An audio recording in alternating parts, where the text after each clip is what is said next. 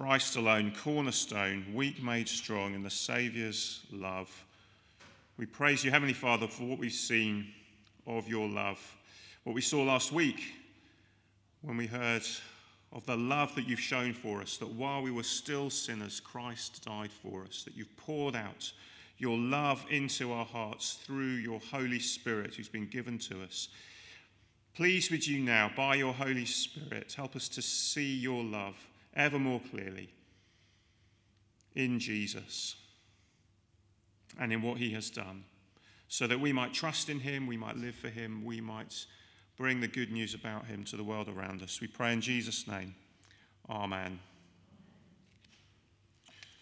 Well, imagine for a moment that you've never heard of Jesus, you've never heard of Christianity, and someone who calls themselves this thing called a Christian is explaining to you what that means. And they tell you that being a Christian means you are a follower of Jesus. And they say that they trust him. And they say that this Jesus guy is the boss of their life. And so you're thinking, well, okay, what's the next question? The next question is, well, who is this guy Jesus you keep talking about? And, can I meet him? He sounds really important. Well, he lived 2,000 years ago in a small country in the Middle East called Israel. Well, let me get this straight, you say. You stake your whole life on this guy. That seems to be what you're saying to me. And he lived in a completely different country in a completely different time in history. Can you really be serious? Well, for many of us, the idea of trusting Jesus and following Jesus is so familiar that we don't see that on the face of it, it's actually a slightly odd thing, isn't it? In more ways than one, especially when you think that the Christian claim is that the destiny of billions of people depends on one thing that one man did 2,000 years ago. Because, really, what can a man who died 2,000 years ago have to do with me in the 21st century in London, and with what can he have to do with billions of others spread across the globe, not just now, but throughout history?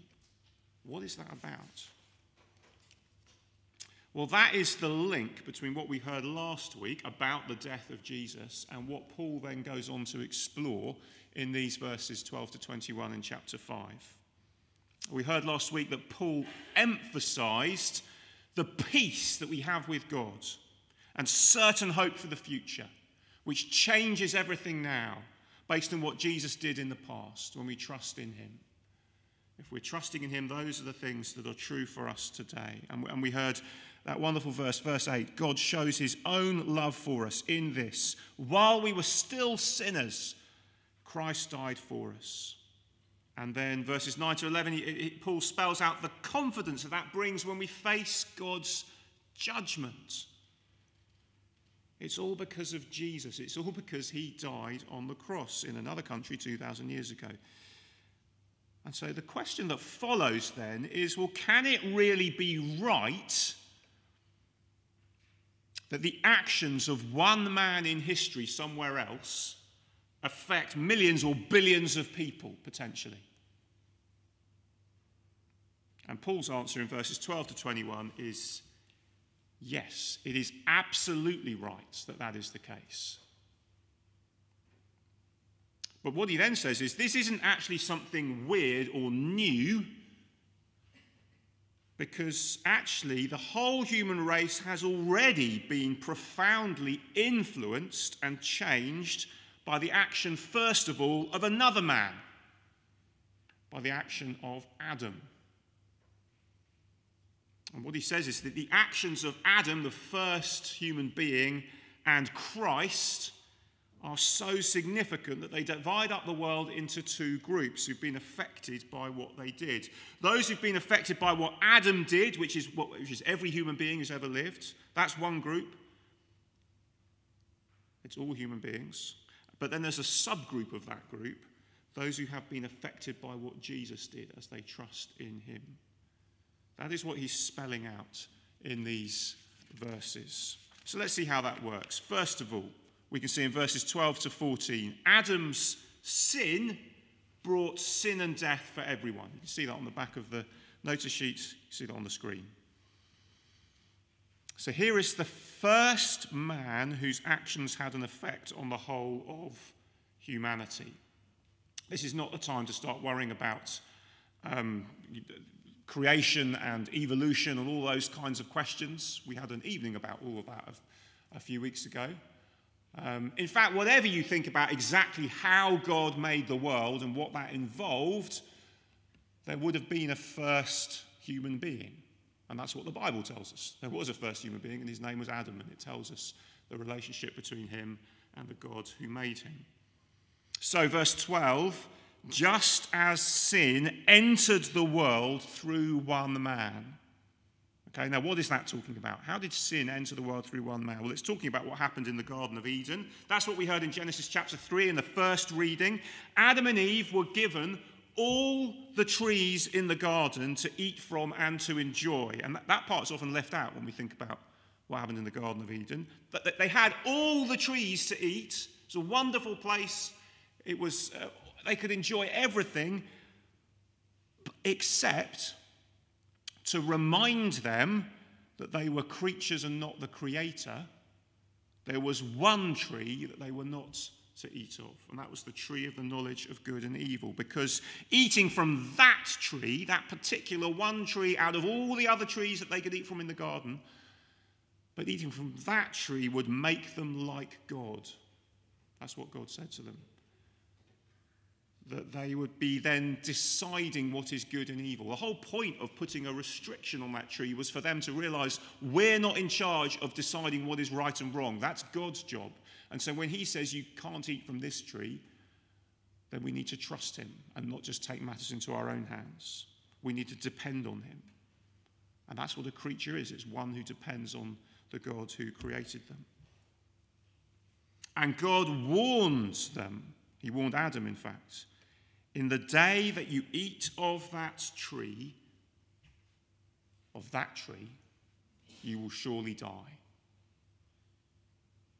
But, beginning of chapter 3, we heard the reading, the serpent, the snake, comes to Eve and twists God's words and makes God out to be a tyrant. Forget about, there's no mention of all the other trees that they were given to eat. It's just focus on this one thing they've been told they can't do. Get rid of this tyrant who is restricting you so much. And so Eve listens to the snake. She eats from the tree and she encourages Adam to do the same. And Adam, at that point, is sinning because it was to him that God had given the commandment in chapter 2, before Eve was created, at the end of chapter 2. So there's that sense in which it's his responsibility at that point. But instead of trying to stop Eve from falling into sin, he just joined in and he rebelled against the God who'd created him. And so Adam and Eve are banished from the garden. Their relationship with God is broken. And that day they die spiritually as they're cut off from God outside the garden. And in due course, they also die physically. So that's what Paul is summing up here in verse 12. Death entered the world through the sin of Adam, as Paul, that's what he says, isn't it, in verse 12. But then he goes on, because of that, death came to all people. So it wasn't just death for Adam and Eve, it was then death for all of their descendants outside of the garden, because all sinned, he says. Now, this whole thing that we're talking about is sometimes called original sin. That's the kind of name that the theologians give to it. It's the idea that what Adam did affected the whole of the human race after him, with the result that we, his descendants, are born as sinners because he was a sinner. And we, as his descendants, are born deserving his condemnation, even before we've done anything at all. Now, you listen to that, I bet something inside you says, that's not fair. Why is that right? We live in a world that doesn't like that kind of teaching. We're very individualistic about our actions. Although actually, when we stop and think about it, we do understand that what a team captain does can affect everyone else on their team. What the leader of a whole nation, a president, a prime minister, a government, those actions can affect everybody living in that country. So in one sense, we do understand that the actions of one can stand for and affect everyone. And that is what is going on here. And so we need to understand kind of what it means. But even then, although we might instinctively still kind of think, yeah, but is that really right or fair? If we're honest, it also chimes with our experience. You know, because we know, don't we? We know we don't ever have to teach babies or children to think only of themselves. You have to sit down and say, right, this is how to lie. Okay, let me teach you, young child, because up to this point, you've only been telling the truth. What you really need to do now is learn how to lie. You don't have to do that, do you? With anybody. No one has to say, this is how you say no to your parents, or whatever. We just do it instinctively. And sometimes we talk and we talk about the innocence of children. Now, in one sense, if we mean innocent in the sense of just not understanding what the world is like, not understanding how evil the world can be, as clearly it can, then okay, there's a sense in which you can understand what might be intended by using that kind of phrase. But if we mean innocent in the sense of never doing anything wrong from the earliest age, well, it strikes me that people who say that haven't spent much time with toddlers. Now, I think perhaps in a kind of liberal society, we shy away from saying this kind of thing because we think it will also mean going round telling children in particular and everybody that they're terrible sinners all of the time. And actually with that, people then have stories of things that were said to them in their childhood. So I don't know if you know the comedian Paul Merton from Have I Got News for You on the telly. And he was talking in an interview a few years ago about his education in a school run by nuns. And he said there was one Irish nun in particular, and he described, and she was dressed all in black with the white band, and he said she was like an angry pint of Guinness. As again and again, she put him down and humiliated him for his failure to keep the rules, and many of which were kind of petty and silly rules. Now, you are a sinner.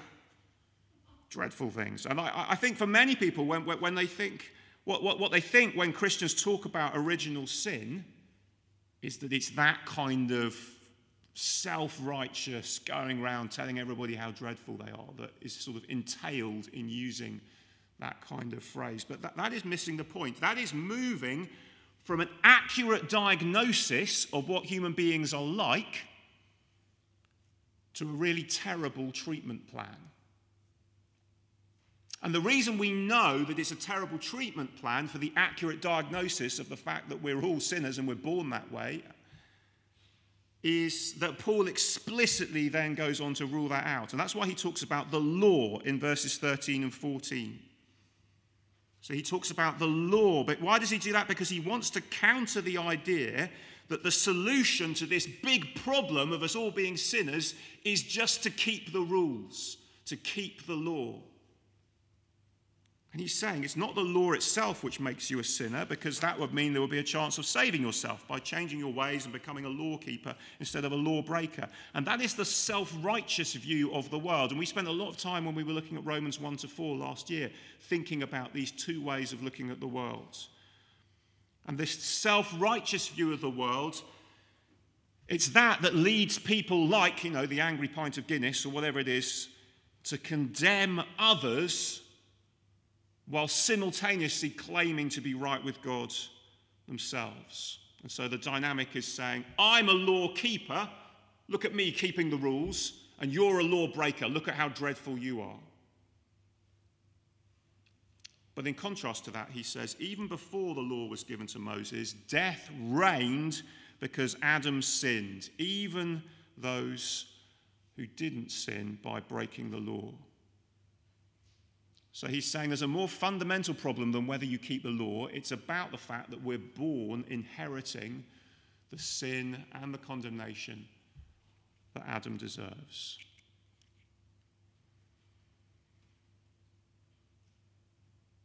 Now, we also, of course, sin ourselves. It's not that Adam's sin is the only thing we deserve God's judgment for. We deserve God's judgment for our own sin too. But it all starts with Adam, and the result is, verse 14, death reigns. Death reigns. That is the irony of sin, of turning our backs on the God who made us, of taking matters into our own hands, of thinking we're the best judges of what is right and wrong. The irony is we think, I want to be in charge. And we fear listening to God because we think that will mean that we're kind of under a tyranny and I want to be in charge and just be able to decide what I think is right and wrong. But all we're doing is surrendering control to slave master sin and his sidekick death, who reigns over us relentlessly. Because the fact that death is in the world is a sign that human beings are sinners. That's how it started. And death then picks us off one by one. Now again, in 2022, we don't like to admit that death reigns. We want to find ways to defeat death. We want to find ways to prolong life as long as possible. And of course, COVID has shown us that. It's very hard for human beings to face up to the fact that actually everyone dies eventually. Now, there's a film on Netflix that's well worth watching called Don't Look Up. And it's about what happens when a comet is about to hit the earth and kill everybody. And it's meant to be a parable about climate change disaster. But it could equally be about the coming of God's judgment. At one point, it has the president, who's played by Meryl Streep, there she is. She has the president reacting in shock to the idea that they need to tell the world that a comet is coming. And she says, you cannot go around saying to people that there's a 100% chance that they're going to die. That is nuts, she says. But of course, and we know when we hear that, we know that's funny because we know actually that is the world we live in. The world we live in is one where death reigns because Adam sinned first of all.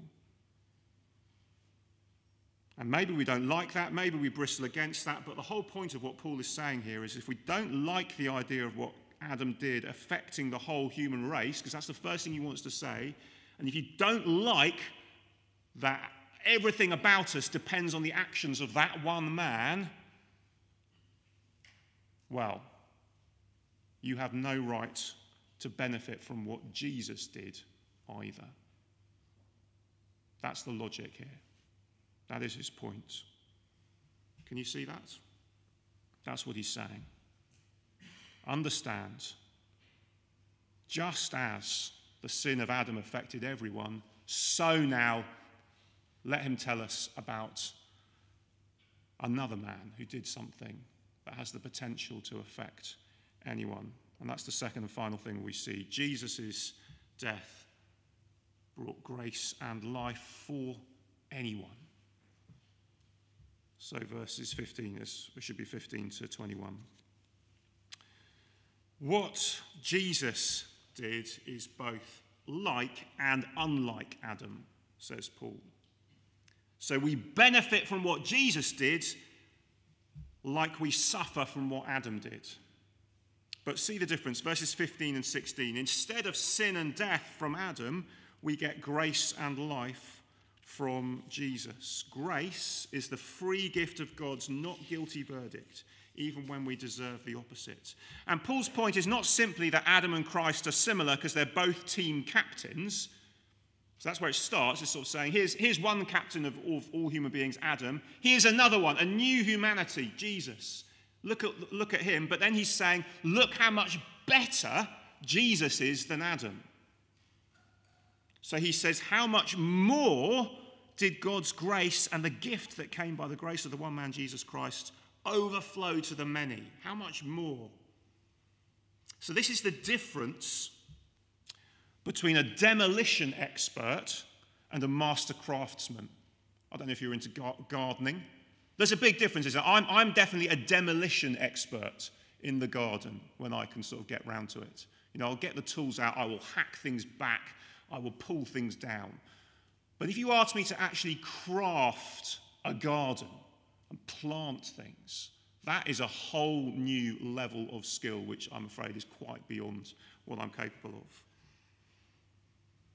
It's the same with other things, isn't it? Because anybody can be a demolition expert. That's the point. Anybody can tear things down. It starts when you're a toddler and you trash your older brother or sister's Lego models. And think about this, you know, it takes generations to build a cathedral like Notre Dame in Paris, for example. It takes just a spark to start a fire that brings it all crashing down. Do you see the point? That is the point of his contrast here. How much better is the one who builds than the one who tears down? How much better is Jesus than Adam?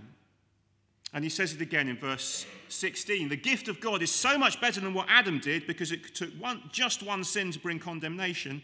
But the gift that God gives follows an uncountable number of sins. Look at how much grace there is in Jesus. That is amazing grace. And the result, verse 17, is the end of that reign of death. So if by the trespass of the one man death reigned through that one man, how much more will what? What is going to replace that reign of death? You would expect that what he's going to say is that it's replaced by a reign of life. But actually, look what he says. How much more will those who receive God's abundant provision of grace and of the gift of righteousness reign in life through the one man, Jesus Christ? What's he saying? He's saying it's those who receive what Jesus has done, those who are in Christ because they trust him. It's them who reign in the place of death. In fact, reigning over the world is what Adam was supposed to do in the first place. That was the job he was given by God. Rule over the world and subdue it, is what God says to him in Genesis chapter 1. And now, in Christ, those who trust in him get to do that. Death will not win.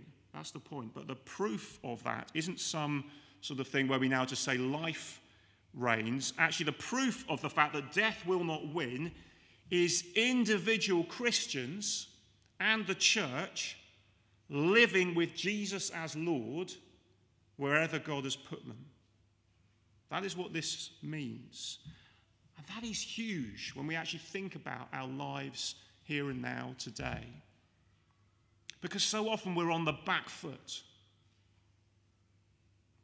And as if we feel like we're trespassing in a world that belongs to the secularists who don't believe in God, and they're quite happy with that. They're quite happy without him. And we're kind of trespassing on that territory. But the reality is, actually, no, death reigns over all of that. And nobody out there has any answer to that. Not the doctors, not the government, nobody can do anything about the reign of death. But this world belongs to the King. And if we're trusting in him, we're on his team. And then it becomes our job to be the opposite of death in our homes and our workplaces and our schools and everywhere else in between. You see, we reign in life when we bring the good news that Jesus has conquered death to our friends and our neighbours and our colleagues and our families. So what's going on at the moment? Our world is shattered by war in Ukraine, by cost of living and high energy prices and the future of the United Kingdom and whether we can trust politicians, and you know all the things, one after another on the news. There's your proof that death is reigning. It's right there, isn't it? And yet in Christ, there is hope, because Jesus has defeated death. And so in him we can point forwards beyond the darkness to when Jesus will return. And we can start living that life of the world to come here and now by serving those around us and loving them practically, so that they want to know what is the reason for the hope that you have.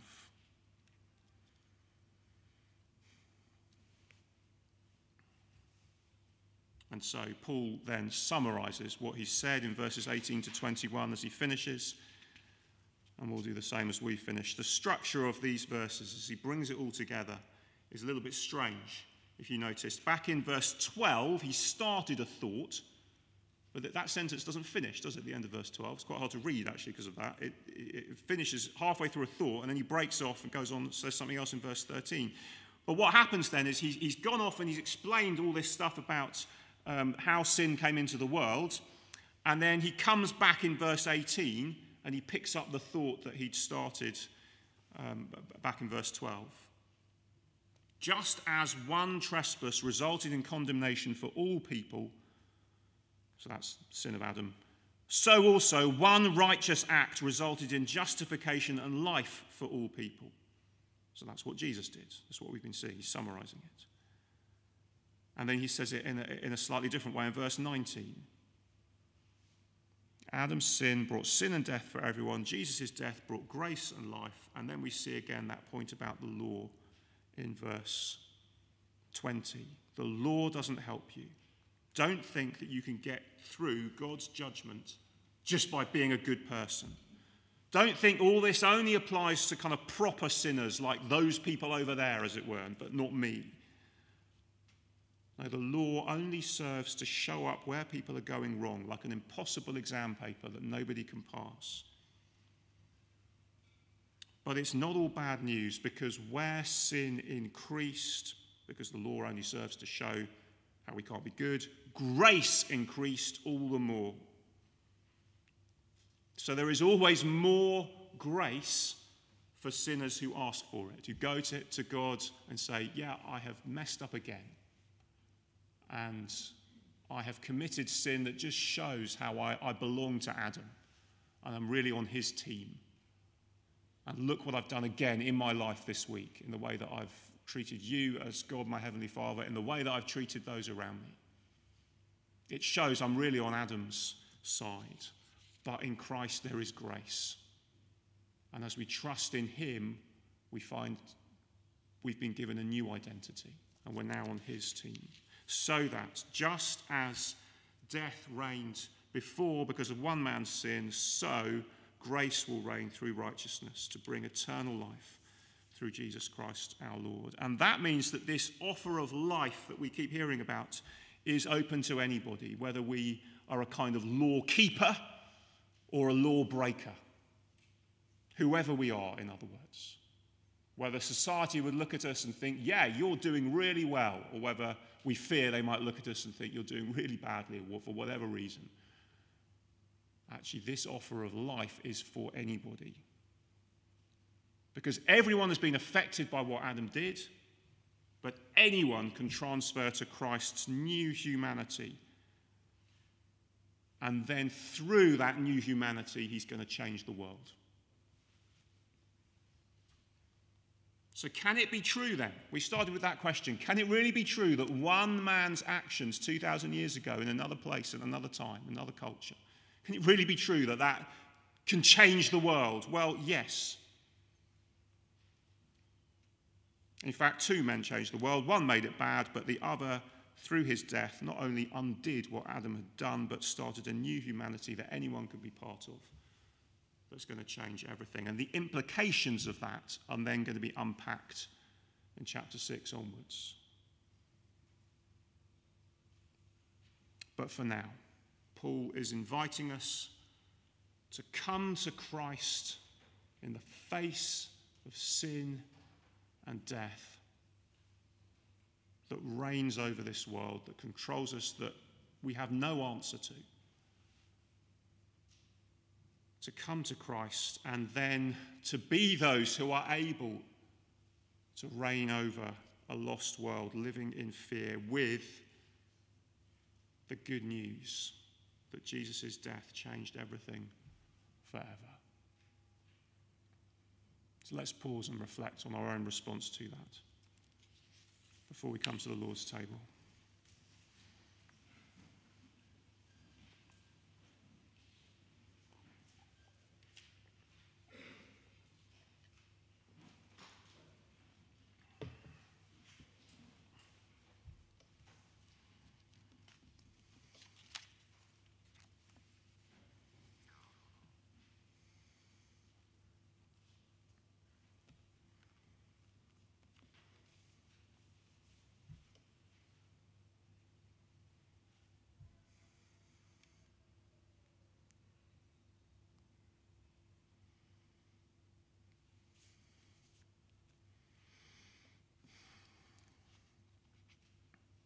Father God, we do mourn the brokenness of the world that we live in, broken by sin and death, and the effects of that we see all around us all the time, the effects of that we see in our own lives.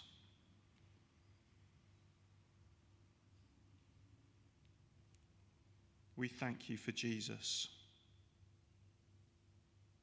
who as a second Adam, who obeyed where Adam disobeyed. Thank you that through him we have new life and hope, that death has been defeated through what Jesus has done, that sin no longer has a hold on us because we're forgiven, not condemned. We pray then that as we come to Jesus, as we trust in him, that you would use us to do what human beings were always supposed to do, to represent you to the world, to bring the good news of hope in Christ to a lost world around us.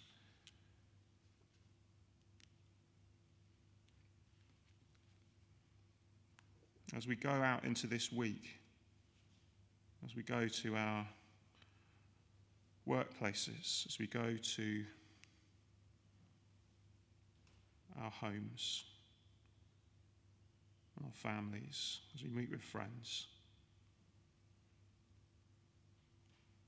as we trust in Christ, might we reign in life